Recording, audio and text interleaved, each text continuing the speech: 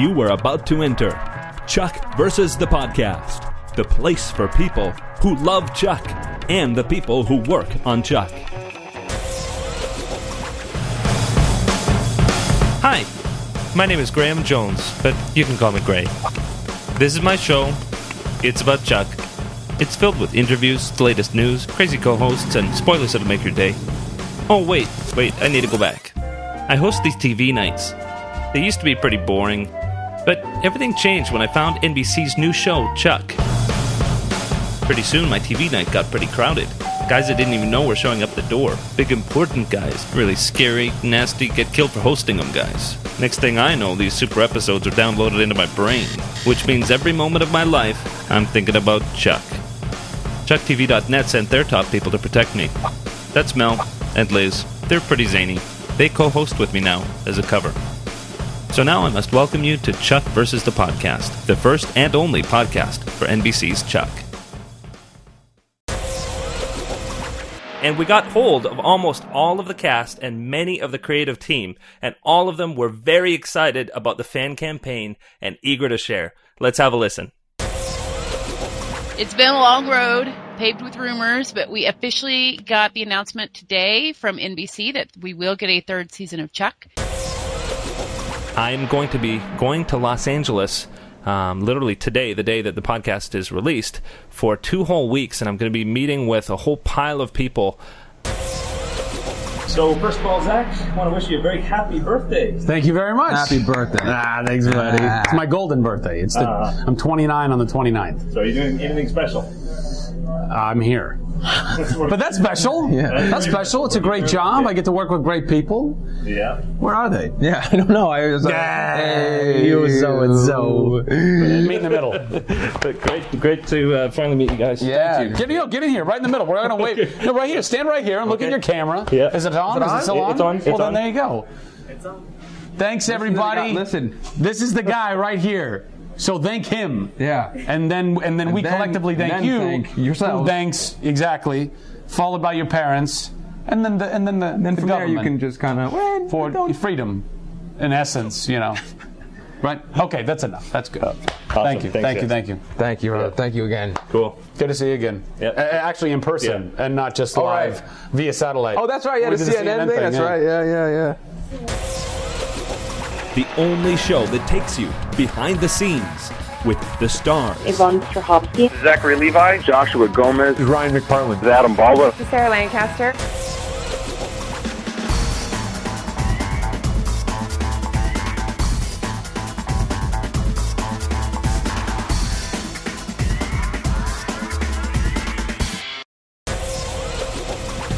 This is Vic Sahai, and you are watching, in fact, the Jeffster special on Chuck versus the Podcast. Introduce yourself, Grayson. I'm Eugene Edwards. I'm a musician on Chuck. Hey, this is Tim Jones, composer for Chuck. This is Scott Krinsky, and you're watching the Jeffster special on Chuck vs. the Podcast. Some folks are born made to wave the flag. Ooh, that red, white, and blue. And when the band plays hail to the chief, ooh, they pull the cannon out of you, Lord. Good morning, I'm Mr. Robot. We meet to Montreal.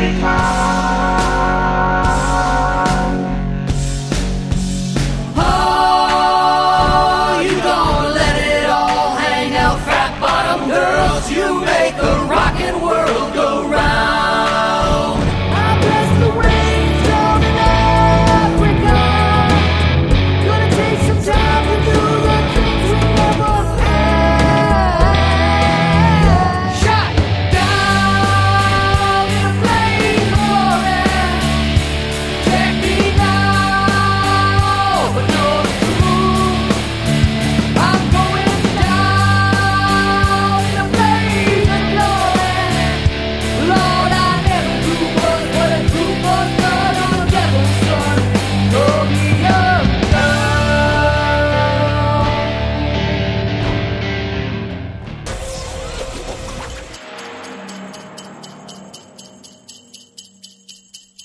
Happy holidays! My name is Gray Jones, and I want to welcome you to Chuck versus the Podcast, our holiday extravaganza 2010. This is Gray. This is Mel. This is Liz. And we want to welcome you to Chuck versus the Podcast, episode 89 for Friday, May 13th, 2011. Oh boy, Friday the 13th.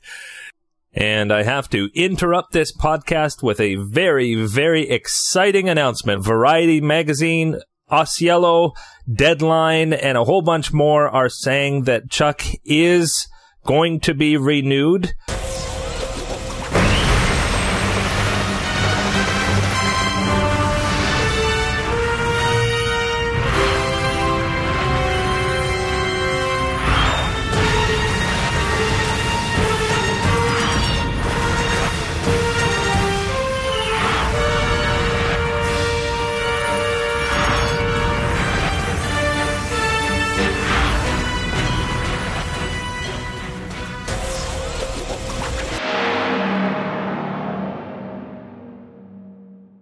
This is Gray. This is Mel. This is Liz. This is Mo. Yes, there you are. Well, this is Chuck Podcast 106, and this is the final podcast episode, and we are so pleased to have AOL TV critic Mo Ryan with us today. How you doing, Mo? I'm doing well, but I don't feel worthy of this honor at all. I want everyone to know that going in. I just think that, I hope I can live up to this massive honor. Put it that way. Yeah. Aww. Cool. Well, we don't feel that way. We think that you are the perfect guest to have as we do a retrospective back on the series. And I think especially because, as you know, and we've had you on a couple of times before, I think a couple of times, right? Before? Yeah, at least two, yeah. At least two. And you've been there with us in some of the ups and downs of the story arcs of the show. And so I think who better to comment on the look back and as those arcs have hopefully completed, to get sort of an outside look in at how it's gone. So right. Awesome stuff. I'm excited. Yep. Well, I mean, on that note, why don't we just roll right in with your thoughts on the finale? And obviously, there's been a lot of conversation on Twitter. We think, and Mel can share with you that we had some survey results that showed that the majority of people actually liked how it ended, but there was a minority and a pretty strong minority, I would say, of people who were not happy with where things were left with Sarah's memory. What do you think about how it ended? I thought they took a huge risk. I definitely, it was not the safe finale to do, which I think, that surprised me a little bit. I think they have such an awareness of fan reactions and, they have such a, connection to how people are talking about the show and feeling about the show that I wouldn't have faulted them, put it that way, for doing kind of, what amounted to a victory lap, maybe, kind of a rogues gallery of former, enemies, that kind of thing, or just, some kind of, revisiting of, earlier plots or stories that kind of had Chuck and Sarah together the whole time and doing their thing and being awesome together. So that I would not have faulted them for. And I think I actually give them a lot of credit for how they ended it, because to me, it was a great reading of what the strengths of the show were, and in particular what the strengths of the cast were. Mm-hmm. And I think if you had not had Zach and Yvonne, that would have been a disastrous finale. I mean, it would have been a terrible idea, But I think after 5 seasons, for me anyway, I mean, this is the kind of situation where I can sit there and go, if you're a fan who just wanted that victory lap, who just wanted to have that kind of warm, glowy feeling for 2 hours, I completely understand that. But I guess I respect the idea that they found a way, I think, to actually give you all those sentimental moments and revisiting of landmarks and, just impressions and visuals and things like that. They found a way to do that felt that it had stakes to it. And, that to me is the show. That, to me, the show isn't really about defeating the bad guy. It's about what are the stakes among the characters? What do they mean to each other? And how do they communicate that or realize that? So, at the end, you had to sit there and imagine in your mind that they would have to, or they were in the process of finding each other to be soulmates once again. And based on those performances, I was fully willing to believe that, but it wasn't the easy, expected, greatest hits that I guess I went into the finale, thinking we'd get. So, if people were a little bit flummoxed by that, I can understand. Yeah. Now, I guess it should be mentioned, we have 20/20 vision now looking back at the series, but any of their finales, like at the end of season 2, I know Kung Fu. Like, what if that had been the last episode? You know what I mean? Like, I think they haven't really shown us a history of wanting to have a tidy bow at the end of things. Yeah, that's the thing. This was a show that really had to have a lot of finales over time.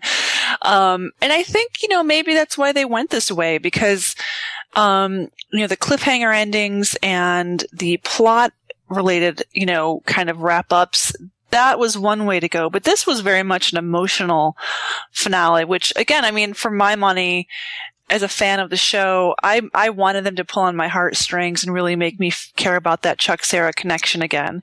And I'll fully admit that, in the first hour, I had some doubts. I was just like, wow, they're really messing with me here. So, I didn't expect it to go that route. It was a little bit unsettling at times, but, this wasn't about somebody getting or losing Chuck Fu or that kind of thing, or the intersect. It wasn't really about a device per se. There was the device of, obviously Sarah losing her memory, but it was really in pursuit of something that was really emotionally grounded between this, these characters who we've come to care about so much. So I guess I could give them a pass for that, because I think if something had been more plot oriented, it just wouldn't have worked for me. It would have felt mechanical. I don't know if you guys agree.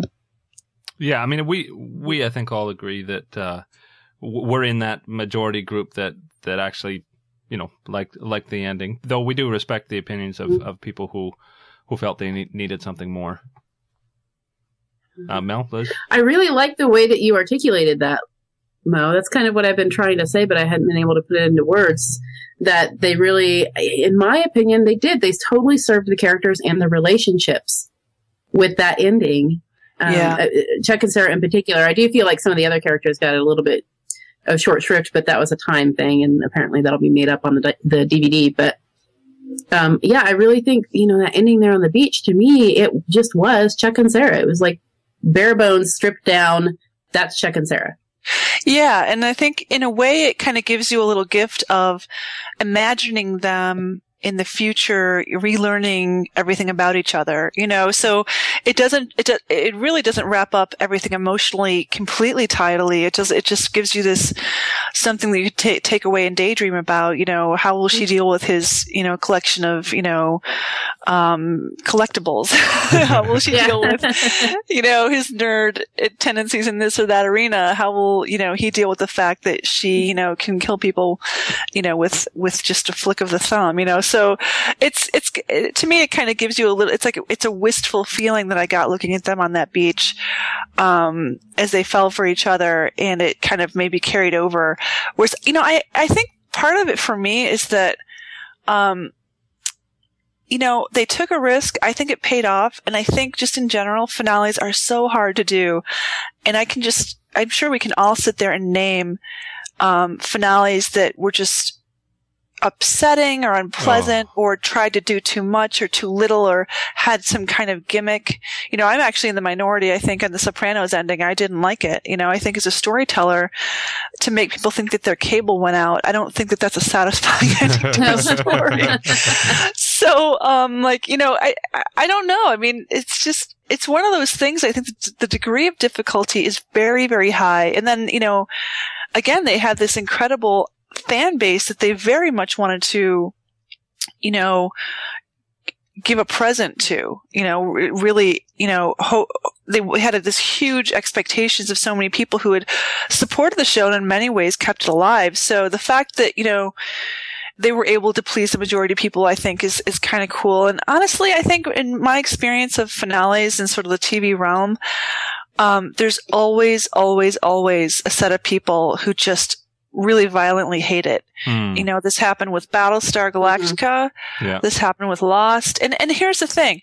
That's okay. I mean, depending on the level of vitriol, which is not okay when it becomes like, you know, people are just flaming each other left and right. I'm not for that.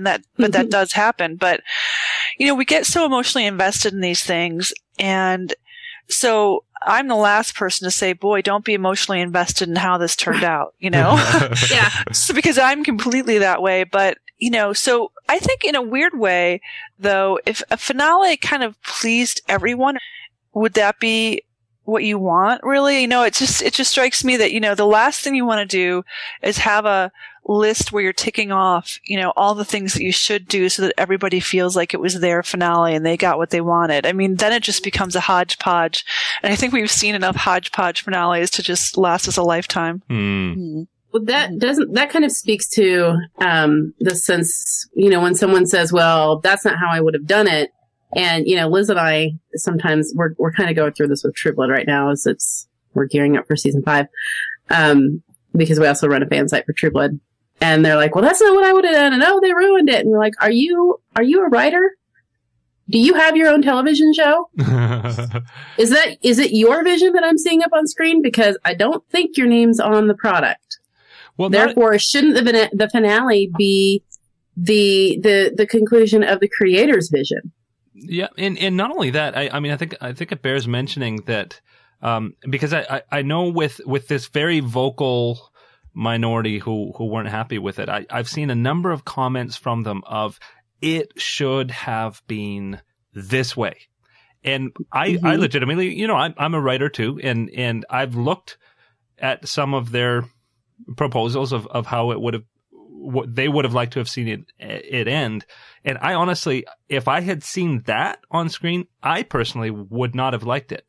And so I think what people have to realize is that it's not that there was one best way to end it. It was just there was one way that the writers chose, and some people are going to like it and some people aren't. And if it had been another one, there would have been an equally big group, or perhaps even bigger, that might not have liked it. No, I completely agree with that. I think that that's actually really right. And I've talked to showrunners after their finales have aired, and, you know, they're just as emotionally wrapped up, ideally, as we are. Mm-hmm. But at some point, a choice has to be made. And what I don't like is when they kind of abandon that choice, or, you know, kind of try to wuss out on it. And it's like, well, no, you will have to piss off someone at some point, but you have to have faith in your vision, you know, enough to really put your money where your mouth is and do something that you believe in. Otherwise, it's just, you know, the common denominator of what you think will make everyone least mad is not a creative decision. That's just abandoning creativity, I think. Yeah. Yeah. Now that to me would be wussing out. Yeah. Yeah. Well, I think, unless Mel, Liz, anybody have any more comments about this particular topic? Oh, it's been talked to death. Yeah, I'm so done. I'm done. Oh, yeah. Yeah. Although, you know, going back to something you were saying, Mo, is if it had been something that had pleased everyone, then some of the pro people, and even some of the people that didn't like it, have brought up that, you know, we're still talking about it. So doesn't that lend some weight to the fact that it was a good finale if we're still discussing it? And then the ones that didn't like it are saying, no, we're still talking about it because we hated it. That doesn't mean anything. But to me, if a show goes off the air and I think, oh, okay, yeah, that wrapped up nicely, and then I just forget about it. I mean, sometimes shows do that. Like, they just have kind of a nice, understated ending, even though it's hard to. But I also find that, you know, it's funny because there's a piece that came out today. It'll be in the Sunday New York Times Magazine about the reaction to the killing. And, Alan Sepinwall, another friend of Chuck, wrote a piece kind of in response to that New York Times piece about, you know, social media and how it affects things. And it's something that I've noticed over the years, and certainly I've been part of, and I'm not condemning it. But there's this idea that, you know, you should have your response immediately.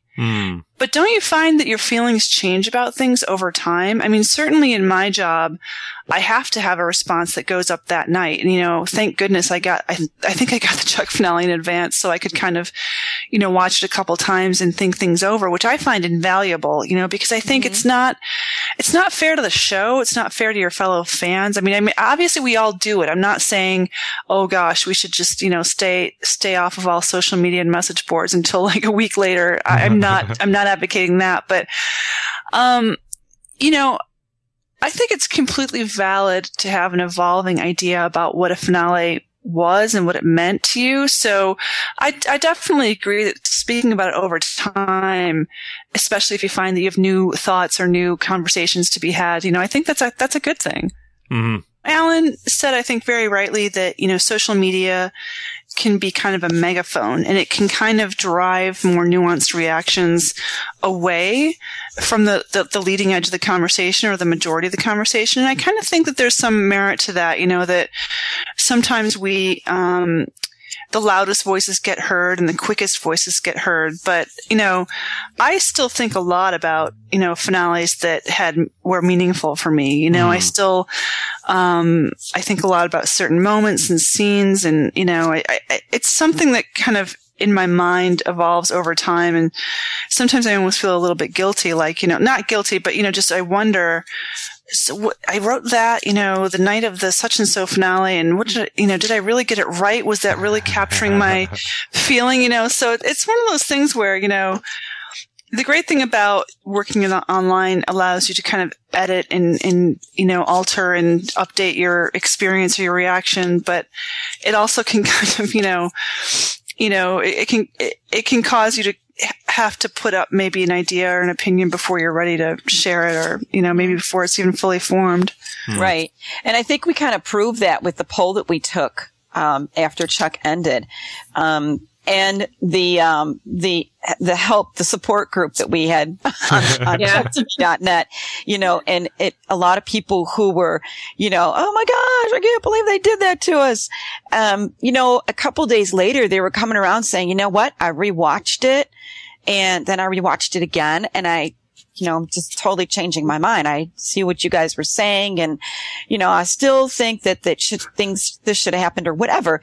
There's some things they may still hold on to, but, for the most part, they get a chance to just kind of rethink everything and kind of go over everything in their minds again. And, but social media, yeah, boom, it's out there. And yeah. And then that sort of those words back. I find that and it doesn't just apply to Chuck. It's, I can't read other critics before I've written my own review because I just know that some kernels will get in my brain but it's kind of impossible in this day and age to not know, there's a show coming up that I won't name because I want to be fair to it, but I can already tell from people's comments on Twitter that they just didn't like it. And so I'm like, I wish I hadn't seen that because it kind of sets up an expectation in your mind. And I think again, I think I said this before, so I'll try to be brief, but I think with the Chuck finale, I'm actually not surprised that people did that, went back and rewatched it because, like I said, the first time I watched it, I was like, okay. Obviously Zach and Yvonne nailed stuff that you knew that they would nail, but they were especially great. And, the Jeffster stuff was so much fun. And there were all those little moments that I think really worked and were fun homages and so forth. But it wasn't exactly what I was expecting. If you go to your favorite seafood house and suddenly they're serving Mexican, you're like, there's some part of you that's going to grumble and go, well, I didn't expect that. I wanted this in my mind. I was set up for this and now I have to switch. But once you've made that switch, you might be more open to it and go, okay, well, these tacos are pretty good, So, yeah. So maybe that's just part of people's ongoing reaction that maybe didn't get caught in that first big wave. Mm-hmm. Yeah, good. Very it's an excellent analogy. Yeah, excellent. And yet, and Liz is right. We had a lot of people who initially said, oh, I hated it. Come back a couple days later and say, I even had some people email me and say, could you delete my comments? Wow, that's interesting. That was your first reaction, and it's valid. It is a valid reaction. Yep, I think it totally is. None of what people are saying, whether or not they agree with what, all of us think about the finale, nobody's reaction is invalid. It's a personal, it's a subjective thing. But there are a lot of people who initially said they hated it, and then they slept on it, or they watched it again and they said, oh, you know what? Now I get it. Or they talked it through. Yeah, and here's another idea that I will just put into the mix when it comes to that. I think part of what people weren't expecting was something at the very end that was going to be narratively ambitious. Because, we've talked about this before, and you guys have pointed out in various venues and, forums and whatnot, and other fans of Chuck as well, like, this show could be inconsistent. It could be, it could really, and that was always my thing over the years, is that it was like, 1 week it could be really taut and well constructed, the next week not so much. So, it really is varied in that regard. So I think, in terms of ambition, I just wasn't expecting them to kind of go for the Olympic level Chuck episode like at this particular point in time. And again, good for them that I think they kind of stuck the landing, and I liked it.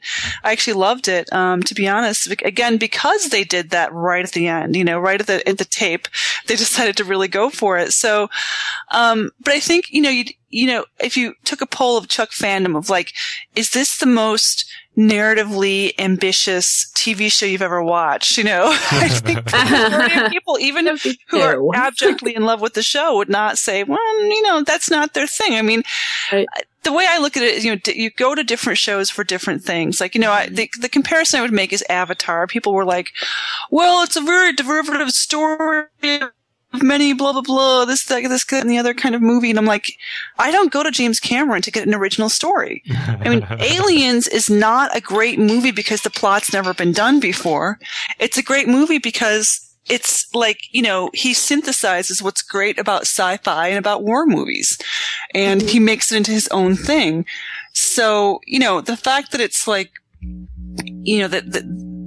what people kind of, I think, went to Chuck for, and I can't speak for other people, obviously, but, it was much more about making the connections with characters, having the funny moments, having the adventures, having that all kind of work together when the show was really on its A game. So, that might have just been another bit of dissonance for folks, that they just didn't quite see that coming, but, keep us guessing. Why not? Well, let's maybe move on from that topic. And, now that you've brought up the characters, I think it's a good time to talk about the rest of the characters, and in particular, something you had mentioned in one of the previous interviews is that you didn't feel that Sarah Lancaster was being well served, and we had some comments about the arcs of Yvonne Strahovski of the Sarah character, and my personal opinion is I think in season 5 both of those characters were really strong. Particularly Sarah Lancaster really owned 5th season. I mean, there was so much fun stuff with her and with Captain Awesome. But what do you think about their arcs and how they ended up? Yeah, I think that what I really wanted, especially in the last season for Sarah, was to give Yvonne opportunities to shine. And, I think my biggest disappointment with the show as a whole is that we didn't have a return visit from the giant blonde she-male of Thailand, Yeah. I did give Chris Fedak some crap about that, unexpectedly. I just think that I think I loved in the last few episodes, how take charge she was, how, committed she was, how vulnerable she was, especially, in those video, interviews of when she's kind of recalling her and Chuck's courtship and how she nailed all those different stages. So, I think Sarah was always going to be a character whose story was fit in around Chuck's story. I mean, that was frustrating for me in many ways, but, in the main, I think Yvonne Strahovski really made it work for her. And I think, all I really wanted for the 5th season, I guess, was for there to be a degree of consistency in how they were, using her and portraying her. And I think that they did that. I think, I was a little worried in the beginning of the season that they were going to go down the route of, oh no, let's have lots and lots of emo relationship angst about, where we're going and what's next and babies and stuff. But I think they found some clever ways to deal with those topics, and they didn't overstay their welcome, those ideas or those explorations. So I thought, I thought it was fine. I thought the final season was fine. I definitely think that how they used Sarah Lancaster in the last season especially was a little bit of a rebuke to how they'd used her in the first 2 seasons, if not more. The more Ellie knew about the secret and was tied into the family mythology, the better the show became. And that it was just, there's so many times I understand logically why maybe at this or that point she couldn't know, but it was just so repetitive for so long to have those conversations of her thinking that Chuck was not getting on with his life, not accomplishing anything. And, when we knew the truth was very different. But she was great. She was so much fun. And, I always knew from being an Everwood fan that Sarah Lancaster could absolutely nail whatever they threw at her. And I knew that she would do great with both comedically oriented stuff and with, mom stuff and, dramatic moments and, just ass kicking moments. And the fact that she got to kill Shaw, all the more sweet, right? Oh, yeah. Yeah. Does that make up for any of the other Shaw issues that we've had? I don't know. Yeah, that was an awesome moment. And, when we interviewed Chris Fedak a couple weeks ago, I guess, he said that they actually had a pretty strong arc for, planned out for Ellie, but then Sarah Lancaster got pregnant. And so they had to kind of move some of that around, and they didn't really have as much time in season 5 to put it all in. So I think we just kind of got a taste of what they were going to do with her.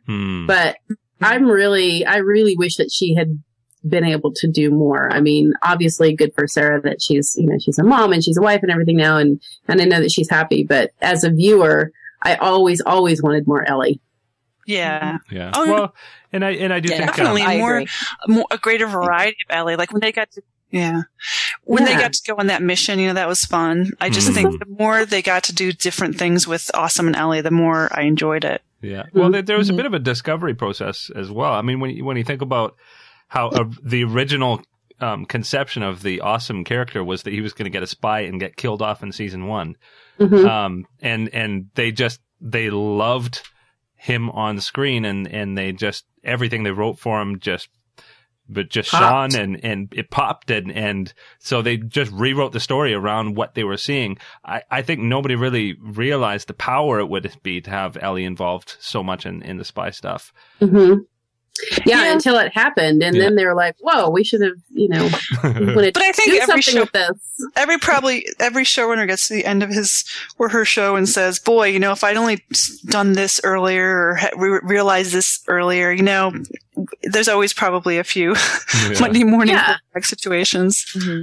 And we actually had a lot of questions come in for Chris Fedak along those lines of, what do you wish you could have done? If you had known at the beginning that you would have 91 episodes, what would you have done? And that's kind of the showrunner dream. Yeah. To be guaranteed this amount of episodes and guaranteed that that's your end point too, that it's not going to be extended. So you suddenly have to scramble, and to be able to really craft this whole tight storyline and, plan everything out and everything. And we didn't have time to talk to Chris about that, but, cause I think he'd kind of answered it in a lot of other interviews too. But I mean, just if you could think of pretty much any show that's been on a year to year, not even on the bubble, but just on a year to year renewal and think what could they have done if they had known? Yeah. It'd be phenomenal. It'd be outstanding television. But having said that, it's like, it's like Gray was saying, that there's also that serendipity of discovering, like if your 5-year plan calls for this character dying in episode 4, but then you realize this actor is so great, it kind of cuts both ways. And, sometimes people will say, and this was just so prevalent around the time of Battlestar and Lost, when people would sort of say in comment areas like, "Oh, they're just making it up," and I'm like, "Well, I hope so. They're just making it up as they go." It's like, well, if they're not, if they printed out something that was a show Bible and episode outlines that they came up with a year ago, before they knew their cast, before they knew the production strengths of their crew, before they knew the actual parameters of making this kind of show with their budget, how do you know if they had just stuck to that no matter what? That you also got that with 24 as well. But I can remember several shifts in 24 where you could see them going, "Wow, that actor is giving an amazing performance. Let's do that." So it's one of those things that if it's not kind of organic that way, you're going to get things that they wish they'd done, but then you get those cool things that just kind of rise up out of nowhere and please everyone. That's a good point. There are some stunning discoveries. I think, when they were filming the pilot and they realized the kind of chemistry that Zach and Yvonne had on screen, I think it's pretty well documented. That's when, Schwartz and Theodak went, whoa, okay. Yeah. I mean, one of my favorite shows, not as much now, but Supernatural, was meant to be about two brothers kind of going on the road and doing, a creature of the week, weird story about how, some, flesh eater was over here in Missouri, and then there's some vampire in Florida or whatever. And, the producers looked at each other and the creator and said, wait a minute, these two actors have such amazing chemistry in the relationship of the brothers and mythology of the family. That's the show. Once they realized that, it was a completely different thing. So that's kind of the fun part of, being able to cover this, is that there's these organic moments that just happen. And, it's kind of cool to see people seize those and make the most. Yeah. And we got, what a tremendous end for Jeffster, and I know you're a fan of Jeffster. What did you think of that that finale epic song with the orchestra and all of that? It was so fun. I loved it. I think maybe that would have been, obviously I wanted the finale to be about Chuck and Sarah, and I knew it would be, but if they had if it had been a letdown Jeffster moment, I think I would have been a little sad. But the song choice was just appropriately goofy, and I was just thinking about this. It's funny, talking about your latter day thoughts or interpretations or memories, and I was just thinking of Morgan conducting and Jeffster just rocking out in their own particular way, and it just I enjoyed it a lot. And again, I could sit there and say, oh, I wish there had been more Jeffster over the years, or actually not so much I think you never wanted to get to the point where a Jeffster performance was expected and it was every week, and so I think they spaced that out pretty well. But I loved the Buy More stuff. I mean, I just loved that in the finale they gave some lines to some of the performers who typically didn't have lines that we saw year after year.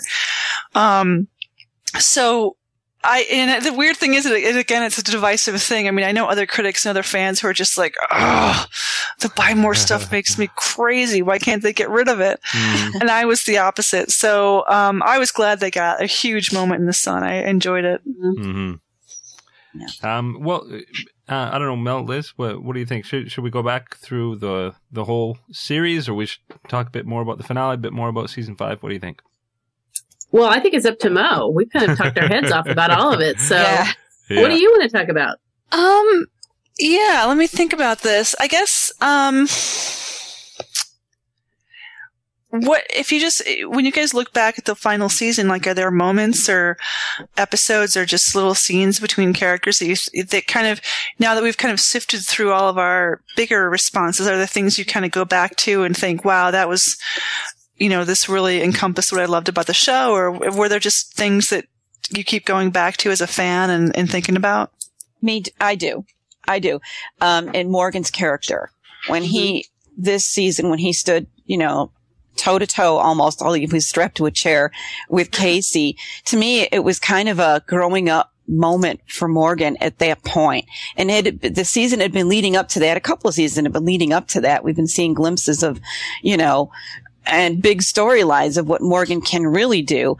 But just the fact of him standing up to someone like Casey, and I think, and because of the fact that it was based on this friendship that those two had formed, an unlikely friendship, by the way.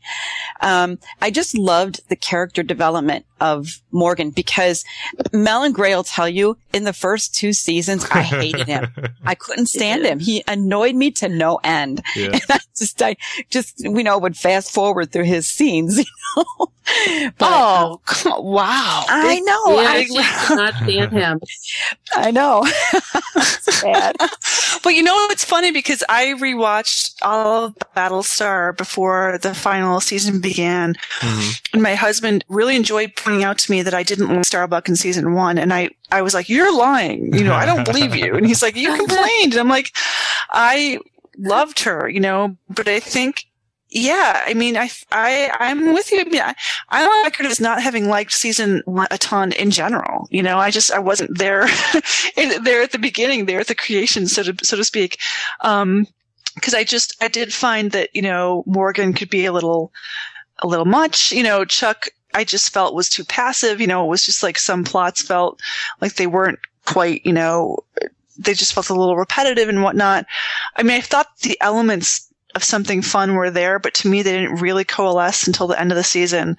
And, definitely season 2, it was very much, you know, a show that I passionately adored. And I think that they addressed, you know, a lot of the things that I didn't like. I think just one of the things, obviously, that, you know, we've talked about in the past is that, I think the churn of writers, you know, and then the strike season and then the budget cuts, all of those things were hard on the show at times. But I think what's really good is that, Chris Fedak and Schwartz, I mean, you know, obviously they were both involved, Fedak more than Schwartz, but I think there was a sort of a continuity of tone and intention throughout the 5 seasons, in as much as maybe they didn't necessarily nail that intention every week.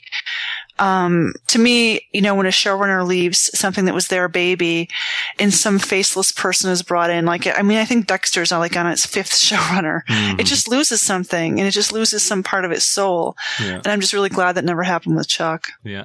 Well, and you could argue, I mean, some of my favorite episodes of the entire series were written by the newer writers, like Rafe and Lauren, Chuck versus the Honeymooners. Mm-hmm. I mean, when I watched that episode, I remember thinking, this is the funniest Chuck I've ever seen. Mm-hmm. Yeah. Oh, yeah. And 90% of what Kristen Newman wrote, I adore. Mm-hmm. There was one episode, I can't remember which one, that I think she co-wrote with someone else, and I was like, but everything else, she knew Sarah so well, for one thing.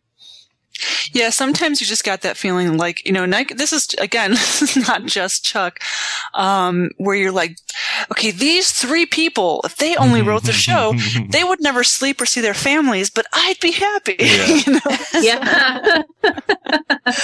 Why can't it be that way? Yeah. And on the other hand, there are shows that you're like, please, dear God, hire some writers. Well, oh my gosh, that's so true. That's especially true, I think, in the genre realm. I mean, there's one, you know, there was the Stargate franchise, which eventually kind of, you know, went off the air. And I think it was because of that, because they had the same, like, rotating crew of writers. And I'm like, oh my God, you only have 5 plots. You keep just, and as much as I like the actors in some of these iterations of, you know, Stargate, you know, I just could not deal with the fact that they needed somebody fresh to shake things up, because I couldn't deal with that anymore. Yeah.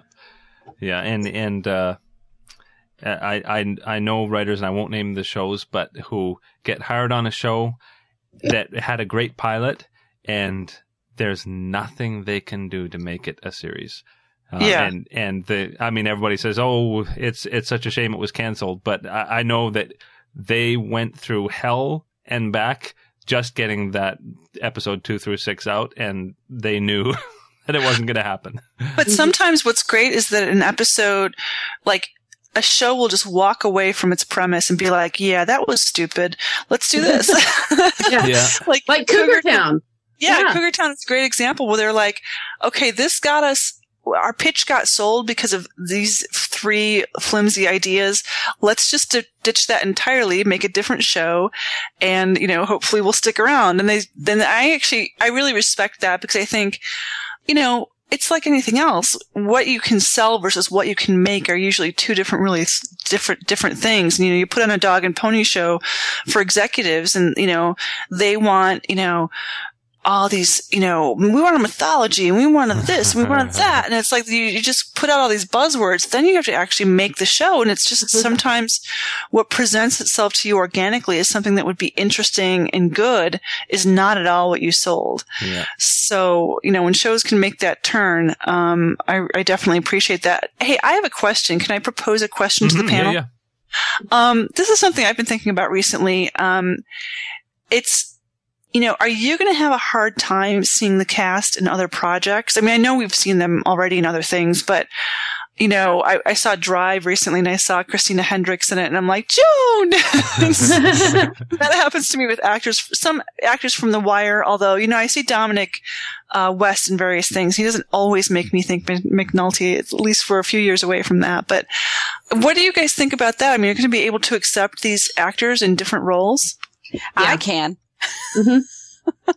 I think because this was a show that let them do so many kinds of acting and really show us their range. So I think, I don't know, and this might be the analytical side of me coming out, but to me, it showed us that they can play any other kind of character. And it's more about them as an actor than it is about it being Chuck or Sarah or Morgan that I'm watching on screen. It's more that it's Zach or Yvonne or Josh. Mm-hmm. Yeah.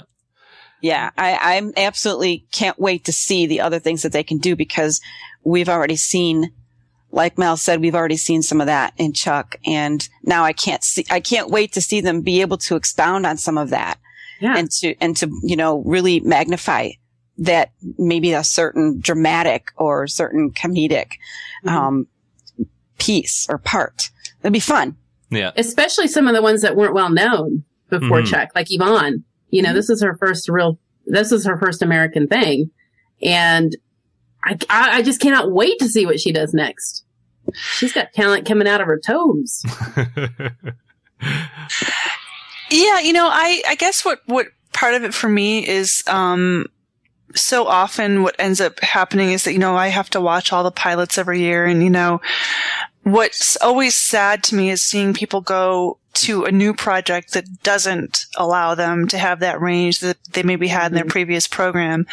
And, you know, I mean, I understand they have to pay their bills, they have to work, and they want to work. And believe me, I don't resent them that. But, you know, I mean, once in a while, and I'm not naming names, I think actors make terrible choices in terms of like job security over actually being able to, you know, really pursue a role that will give them interesting things to do. And I sometimes wonder how much of that is their advisors, you know, wanting to get a paycheck, but couching it in the language of, well, you should do this, you know, action movie in which you have 2 lines as opposed to like, you know, a TV show that would run for 3 years and give you a lot of range, you know? Yeah. So I worry about that, you know, I mean, I think what I get a little bit nervous about is the whole idea of, you know, Chuck allowed Zach to show himself off as a leading man, as a funny guy, as a the physical comedy aspect of things was always really entertaining. Action hero, like all these different things. And same with Yvonne. Even, you know, Josh Gomez. I mean, I totally agree, that the way Morgan grew over 5 seasons was really impressive. And I just love the fact that he got to be much more than just the best friend, you know, who kind of tagged along and didn't really quite, you know, understand what was happening. He obviously was comic relief, but he got to be more than that. So I just get nervous. I guess I get nervous on the actor's behalf. Not overly so. I mean, I'm not up nights over it, but I guess if I think about Jeffster, I'm a little bit sad that Jeff and Lester won't, you know, kind of be around in their dynamic duo of weirdness. But I did propose in one article that they should just go around to like every NBC show. Like they should just turn up on Community as like kind of like cameo. The weird maintenance guys, or you know, doing an install at somebody's house. They should. Oh, don't you think? That would be hilarious. Awesome. Yeah, I love that so much. Have them be this kind of nomadic traveling. You know, and they have the perfect cover. They're a band. Exactly. They could roll into town in their van. That could be a show. Like they just have their van, they roll into town, cause mayhem. I would watch that. Yeah. Well, I would think I think cameoing might be more my speed for them. No, you're right. As much as I enjoyed them, I don't know that I can handle that every week. But I know it's good. There's going to be a twinge. You know, Adam Baldwin is guest starring on Castle later this season, and when I see him I already know that when I see him in that role, there's going to be a little bit of the twinge of missing Casey and also missing Jane, of course, since he'll be back with Nathan Fillion. But there will be a little twinge, but then, I mean, I think that's to be expected, and some people have articulated that on the website too, is that it's going to be weird to see them as these characters. But the overwhelming consensus is we can't wait to see what they do next. There's so much love for these actors in this fandom that, I don't think that there's going to be any sort of, what am I thinking? Like resentment or Chuck shouldn't, if Chuck were still on, they could still be Chuck and I'll only see him as Chuck. And I don't think there's going to be any of that. I think there's going to be a little twinge of sadness or nostalgia or something. But for the most part, everybody is just really supportive of whatever they're going to do next. Yeah. Well, that's the other flip side of it, is that they can mobilize a fan base. I mean, I'm sure people will check out, these future projects and, the Chuck fandom will be strongly supporting them. At least that's my feeling, that these are very loyal fans, and it might be weird at first to see them in other projects, but, I certainly will be giving them an extra bit of attention if it features anyone from the Chuck world. Yeah. Yeah. Let's move back a little bit to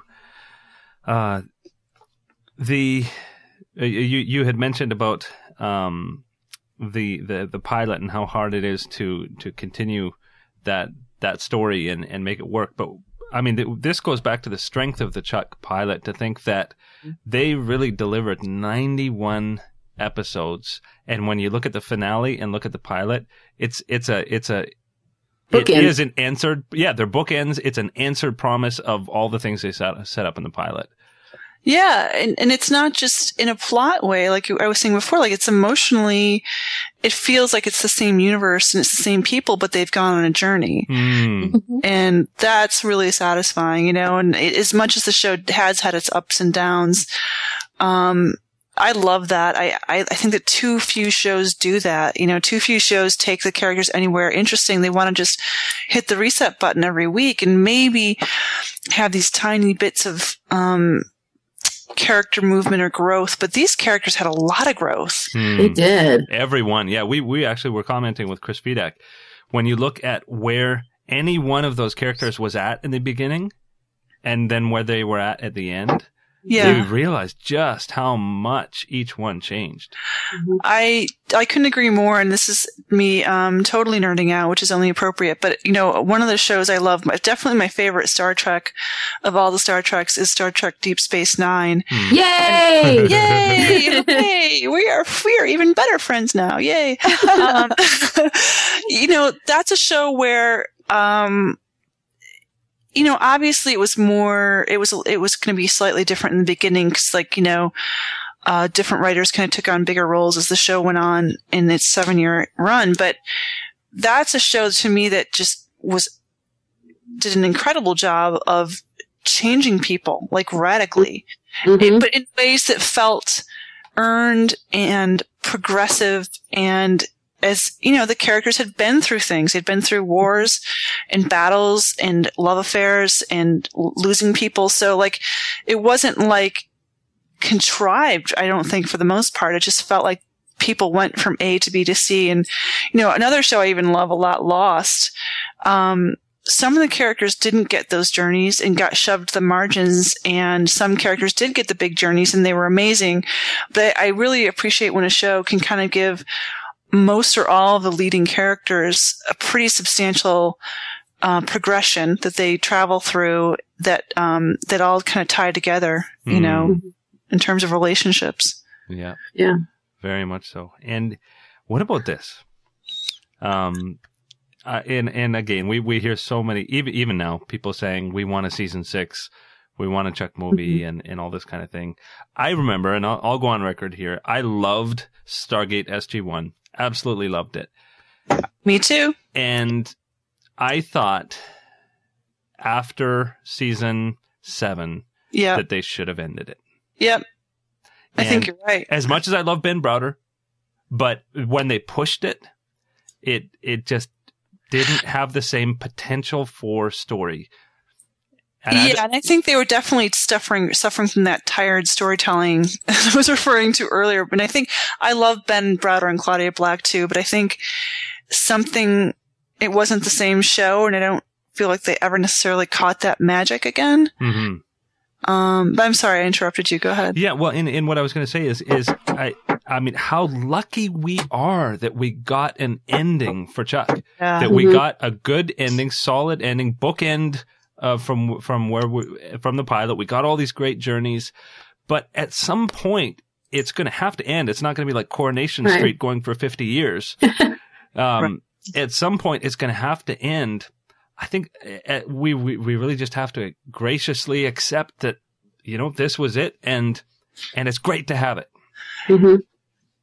Yeah, I couldn't agree more. I mean, I think as much as I'm one of those people that'll be, clawing, at the doors of the Mad Men set saying, don't ever end the show. I think there has to be, I think there's greater value when something is a limited quantity. You appreciate it more, you care about it more, you don't take it for granted. And,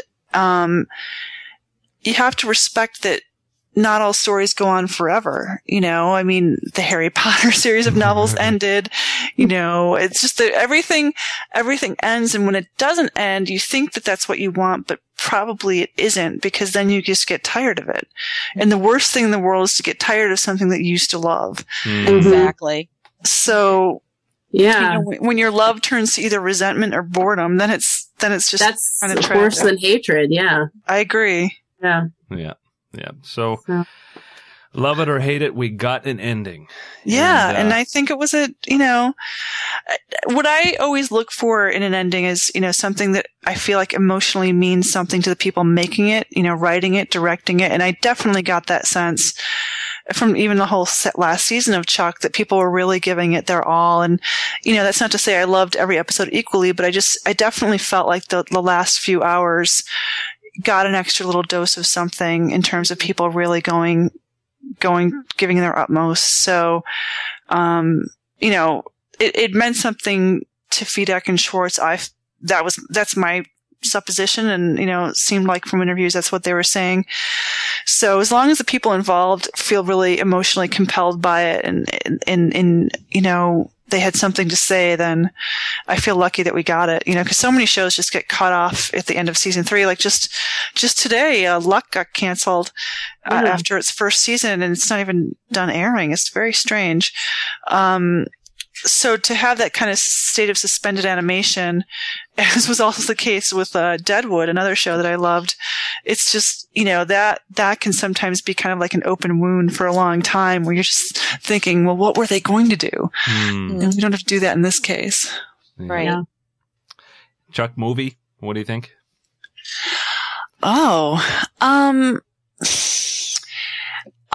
My first response is, it would have to be the cast, that I know and love.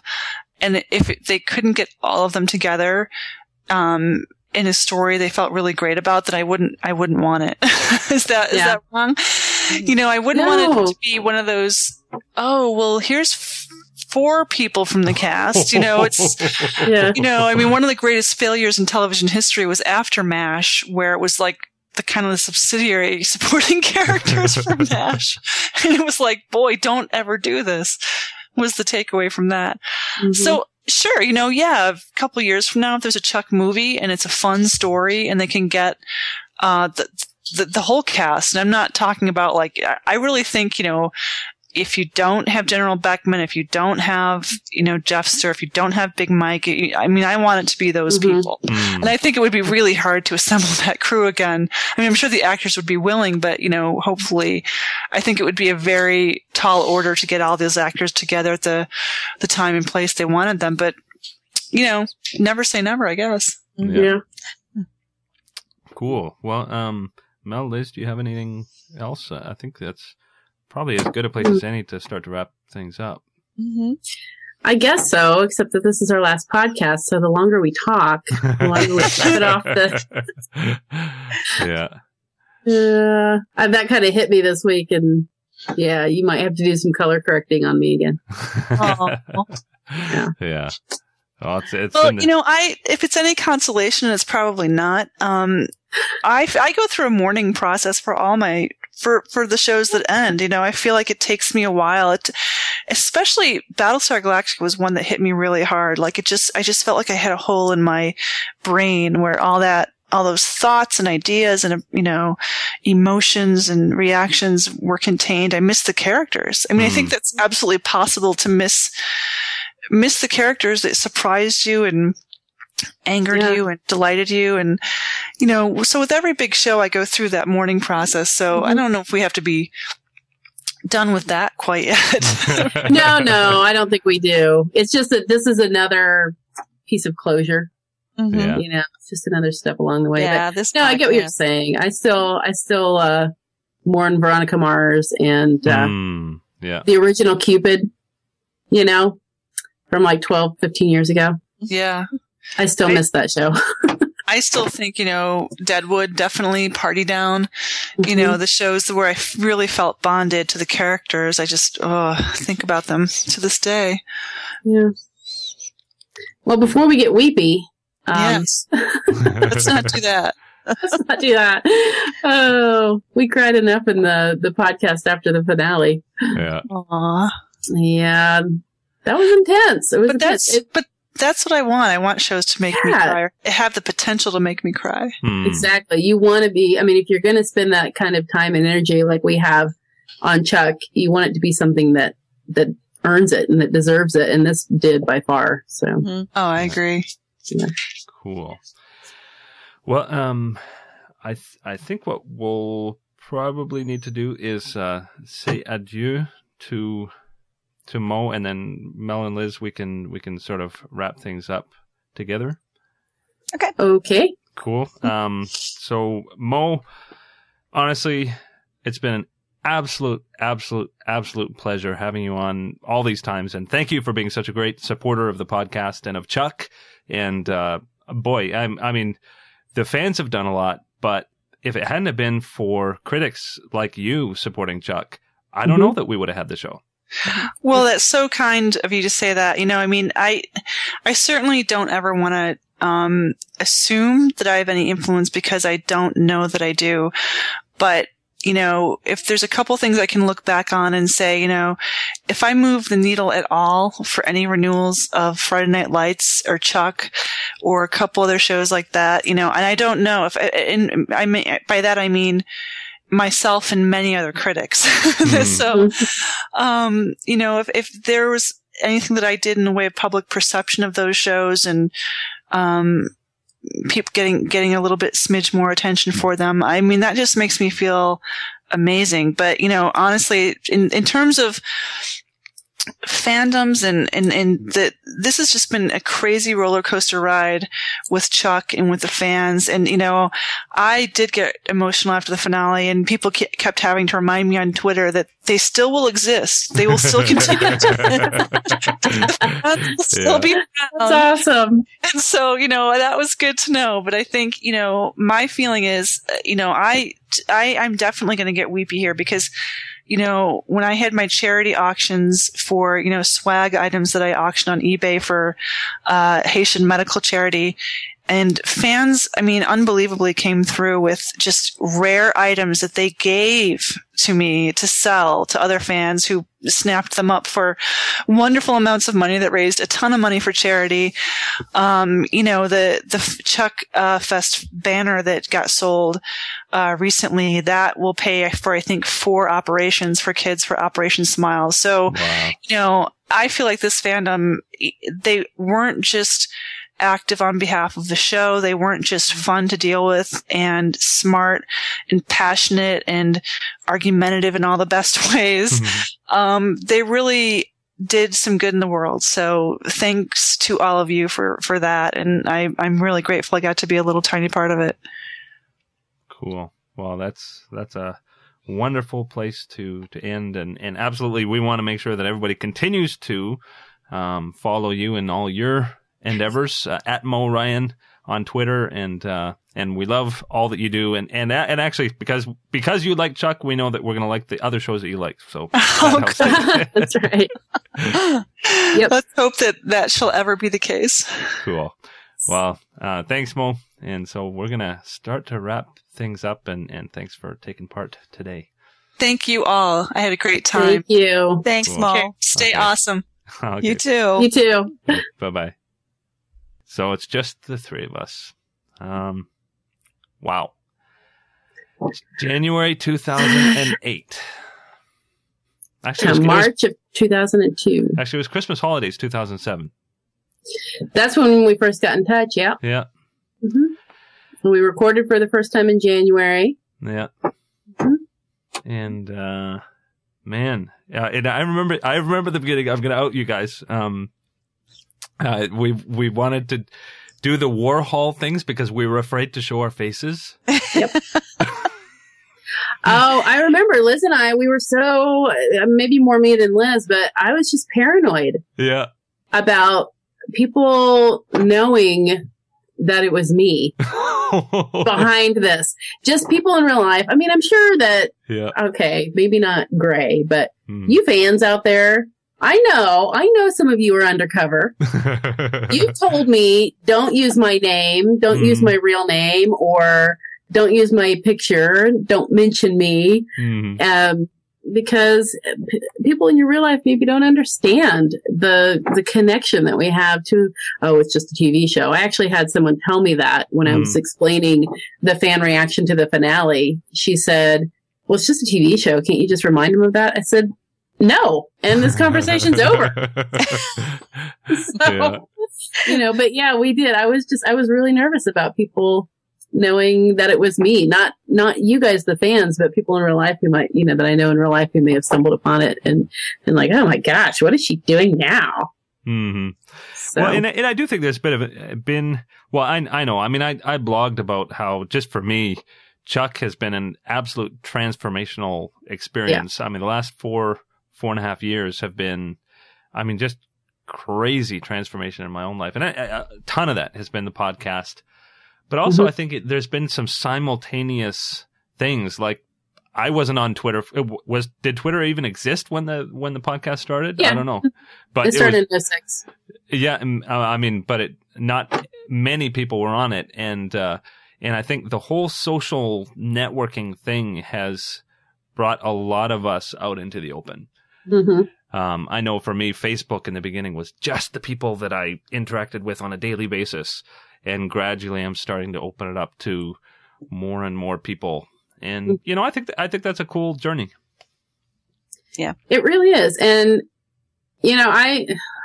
people never believe me when I say this. I am an incredibly shy person.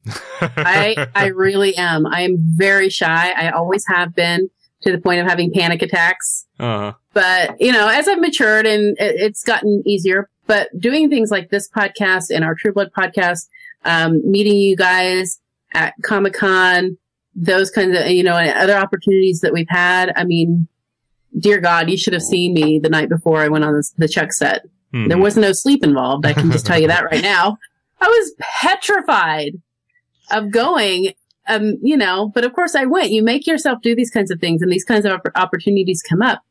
And it's interesting. I'm about to celebrate my 6-year anniversary at my job. And one of my colleagues asked me if I felt like I had changed much over the course of my employment there. And I was like, well, I think I've become more confident. And she's like, yeah, I could totally see that. And it really started around the time that you started doing the video podcasts. Because they know what I'm doing, and I was like, wow, I never made that connection.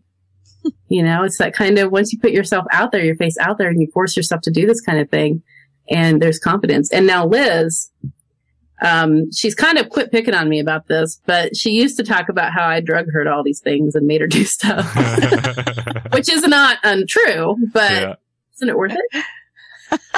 She kicked over the box that I was hiding under. Yeah. Yeah. Oh, and I got to mention about Liz. I mean, there were some early podcasts with Liz that, there would be 20 minutes that Liz didn't talk. And that hasn't changed. Well, no, I mean, there definitely, I think, that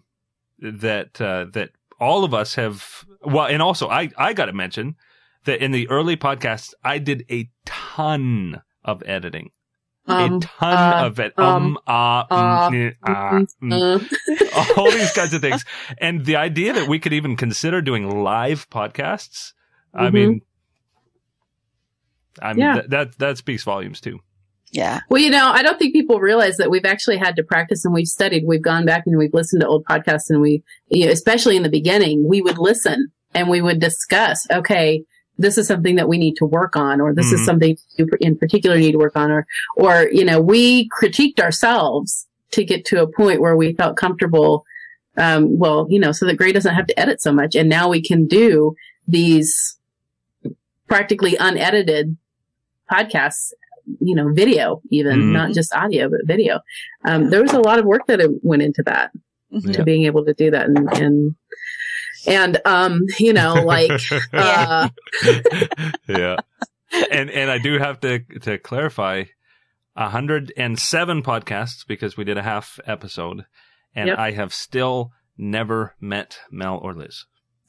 Right. We invite him to stuff. I just want to say,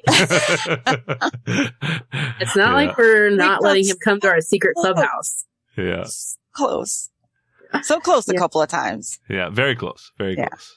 Yeah. So, well, great. In 3 years, my professional conference is in Toronto, so maybe we can meet in 2015. Well, I think I'll be in the States by then. No, of course.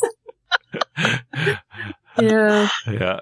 At some point, it'll be like Comic-Con 2023 or something.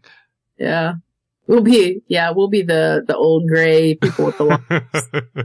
Wait, no, that's only in 11 years. Never mind. Oh my goodness. My far future numbers have got to get higher. You have to adapt. Yeah. Yeah. Wow. Yeah. Well, it has been an amazing experience. And boy, like 107 episodes, 107, like that's a big number. I mean, that includes like the holiday extravaganzas, the Jeffster special, all the Tim Jones specials. 162 interviews. 164, actually, I think. 164 now. Yeah. Okay, 164. And also, I mean, the fans rally video and the 3D trailer and all the original fun openings and the original Flash. And actually, one of the things that I just love is thinking back to at the beginning, we had no idea that we were going to have any interviews. I mean, we lucked out with Yvonne Strahovski and Tim Jones. And then I don't know if you remember, there was a good 6-7 month stretch where we just couldn't get any interviews. And at that point it was like, okay, we're just going to have these two. And then every time we heard that Sarah Lancaster's going to come on, or we got Zachary Levi, like we'd have these emails back and forth of, oh my goodness, Mark Christopher Lawrence. And, yep. I've saved all those emails. Yeah. I have, it's like a time capsule in my inbox. Yep. Yeah.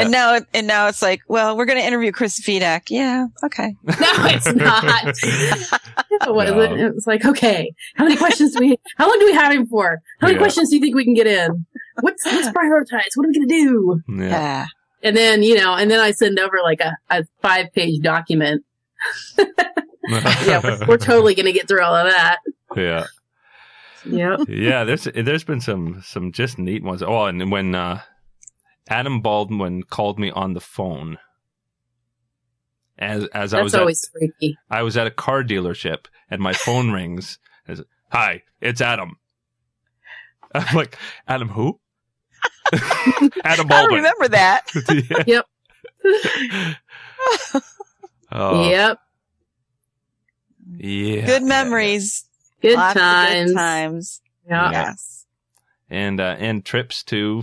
You guys got to go to some cool conventions and press rooms and things like that. I had my 2-week trip in 2009. That was an unbelievable experience. Yeah. Yep. My first time ever being in a Chuck press room, they had to come to Chicago. Yeah, poor Liz. The first 2 Comic-Cons that we got in the press room, she had a conflict. She couldn't get in. Oh my goodness. Or the first 3, because you weren't in last year either, were you? Nope, I wasn't. Right. No, someplace else. Wow. There's only one of me. Yeah. Yeah, totally perfect cloning. Yeah. But some really cool memories. My in-person interview with Vic Sahai in Toronto was so cool. He is still one of my absolute favorite people to interview. I mean, that guy, I think it really comes across in the interviews too that, oh, hang on a second. My cat is scratching stuff. Actually, my mother's cat. He's one of my favorite people ever because I think it really comes across in the interview how quick he is. He's a very, he's very quick. His mind just works so fast, and very quick witted. And pretty much anything you say, he's unpredictable too. So he's you think you know where the conversation is going, and all of a sudden it's like 30 yards in the other direction. And it's a blast. It's so much fun. It's exhausting, and you come out of it feeling like you're an idiot, but it sure is fun. Yeah. And remember, Liz and I have had a couple of opportunities to hang out with them at parties at Comic-Con and enjoy, them in a more relaxed, informal atmosphere. And that's always been a hoot. Yeah. Yeah. Yeah. Yeah. That's when the big sloppy hugs happen and the, Yeah. So. Yeah. And, we can finally let the cat out of the bag.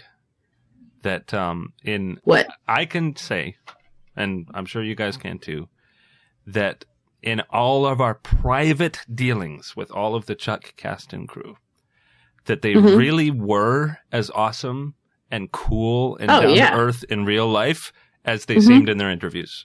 Yeah. Yeah. Yeah. They really totally. are. Mm-hmm. Yeah. I mean, go ahead. Yeah. You've heard it over and over that this is the nicest group of people ever, that everyone in the cast and the crew and, it's true. Yeah. It's true. They're incredible. Mm-hmm. Yeah. I still have a theory, and my theory is that, that all of this Chuck stuff wasn't necessarily just an accident, that there is something magical about the people that got together to make this show. That they just had the right chemistry, not just on screen but off screen. The chemistry in the writing room, the chemistry with the crew, there was just something magical here. Mm-hmm. Yeah. Yeah. Yeah, I think it was partly there was a lot of respect. There's a lot of mutual respect, which makes a big difference. But also just a sense of fun. Yeah. They were all a bunch of goofballs. For as glamorous and sexy as Yvonne is as Sarah, she's, just so down to earth. She's totally one of the guys. Yeah. Oh, yeah. I've seen her interacting with them on set, and she's totally one of the guys.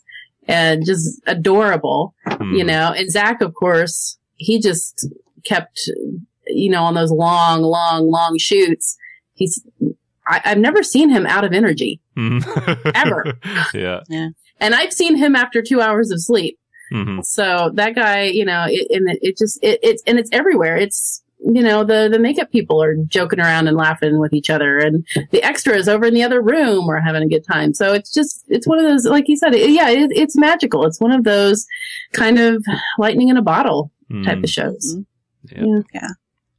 Cool. And what a privilege to have been a part of the fandom. Yeah. An absolute privilege. So thank you for saying yes when I asked you if you wanted to do the podcast. My first reaction was, what is a podcast? Yeah. My, how far we've come. Yeah. Yeah. And big thanks to the viewers. I mean, you guys have supported us in so many ways. Supported us with votes at Podcast Alley. I mean, March is now the 40th consecutive month as the #1 television-themed podcast. And January and February, March isn't over yet, but January and February, we were in the world's top 10 out of 92,000 podcasts worldwide, which is, amazing. And that's all fans voting in. And I'd love to put a plug to, this will be the last month for me ever to ask this, to go to Podcast Alley, look for Chuck versus the podcast, and give one final vote for the month of March. And I'd love to just close out in the top 10. That'd be awesome. And if you've never voted for us, now's the time. Yeah. And could you do it on my behalf? Because for some reason, I'm not allowed to vote. Uh-huh. I try, and I never get the confirmation email to confirm my vote. So I do it for me, guys. I do think they sometimes have problems with their voting system. If you haven't voted there, sometimes you get it. There's problems getting confirmed. So especially if you have voted before, then we definitely need you to vote. Mm-hmm. But thanks to, I mean, there's tons of ways people have supported. I mean, we've had tons of donations to the podcast that have helped at really, really crucial times where we were stuck for bandwidth and stuck for expenses, and people really came through to the tune of lots of money. People have bought stuff through Chuckazon, like the Chuck DVDs. I think hundreds of people have bought the DVDs through Chuckazon, which if you've never heard of Chuckazon, that's chuckpodcast.com. Go to the buy support, and there's a mini store just for Chuck related items, and you can still continue to support the podcast there. We'd love for you to do that because we want the podcast to be up for a long time. Mm-hmm. But people have, followed on Twitter and just interacted and been a part of things and sent hundreds, actually thousands of questions in. That all questions means something. And comments and reactions and feedback. Yeah. So that it felt more like an interactive thing. It didn't feel like us sitting in a room. It felt like us talking to you. Mm-hmm. And we've had a lot of people that have commented on Twitter or on the website or emailed us privately and said, one of the things I'm going to miss so much about Chuck being over is the podcast. And that really touched us, you guys. Yeah. That really did. That was unexpected to hear people say that they're going to miss the podcast as much as they're going to miss the show. Was wow. Yeah. Makes it all worthwhile. Yeah, it was. And is. Yeah. Yep. Cool. So, do keep in touch. Mm-hmm. Absolutely. Melton, let's keep in touch. And also, Ed, if you've loved the podcast, stay in touch on Twitter, Facebook, website, everything, all that. We're around, and we'll continue to be around, and we'd love to keep interacting with you. And hey, if you hear about new shows, tell us, and maybe we'll find out first from you. Yeah. And if you go to chucktv.net and you look on the sidebar, there's a newsletter sign up. Mm-hmm. And it was going out weekly when when the show was on the air. But now that the show's over, that doesn't mean that there aren't additional news items. There's not more going on. So if you want to make sure you don't miss anything, go sign up for the newsletter, and we'll send things out periodically. We won't spam you or anything. We're, just once every few weeks, kind of a roundup of what's going on. If you don't have time to stop by the site and check out what's going on, just kind of the top news, Chuck related news, and of course the DVDs coming out May 8th, season 5 DVD with all kinds of extras on it. And there's going to be a lot of discussion about that. Yeah. So feel free to join us for those extra 8 minutes. 8 minutes in heaven. Yeah. Oh, yeah. Can't wait to watch those 8 minutes. Yeah. You can get that at Chuckazon. And pre-order. Yeah. Yeah. Pre-order. Unless you can time travel, but. If you can, report back. And mail at chuckpodcast.com. You can always send your thoughts and comments. And I would love to hear your comments as you rewatch Chuck, and hopefully rewatch the podcast interviews along the way. Send us your thoughts again. People say they were going to do that. Yeah. Or that they are already. They are already, yeah. Good idea. Yeah. So yeah, we're sort of, we had a couple of people ask us if we would record commentary tracks for the DVDs to go along with them. That would be a really cool project, but unfortunately, I don't think we have the time for that. Yeah. But you know what? The thing is, we've kind of already done that. Mm-hmm. Yeah. And that is, 107 episodes of this podcast. Yeah. So go back, start at the beginning. You'll have to go to chuckpodcast.com. Because iTunes only shows the first 100, or the most recent 100.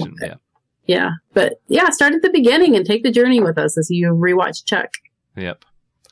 Yeah. And listen to awesome interview skills. At the beginning, see our journeys. Right. Yeah. See how we've grown and changed over the years. Yeah. Our character arcs. Yeah. Yeah. Cool. Well, I guess on that note, shall we say our sayonara?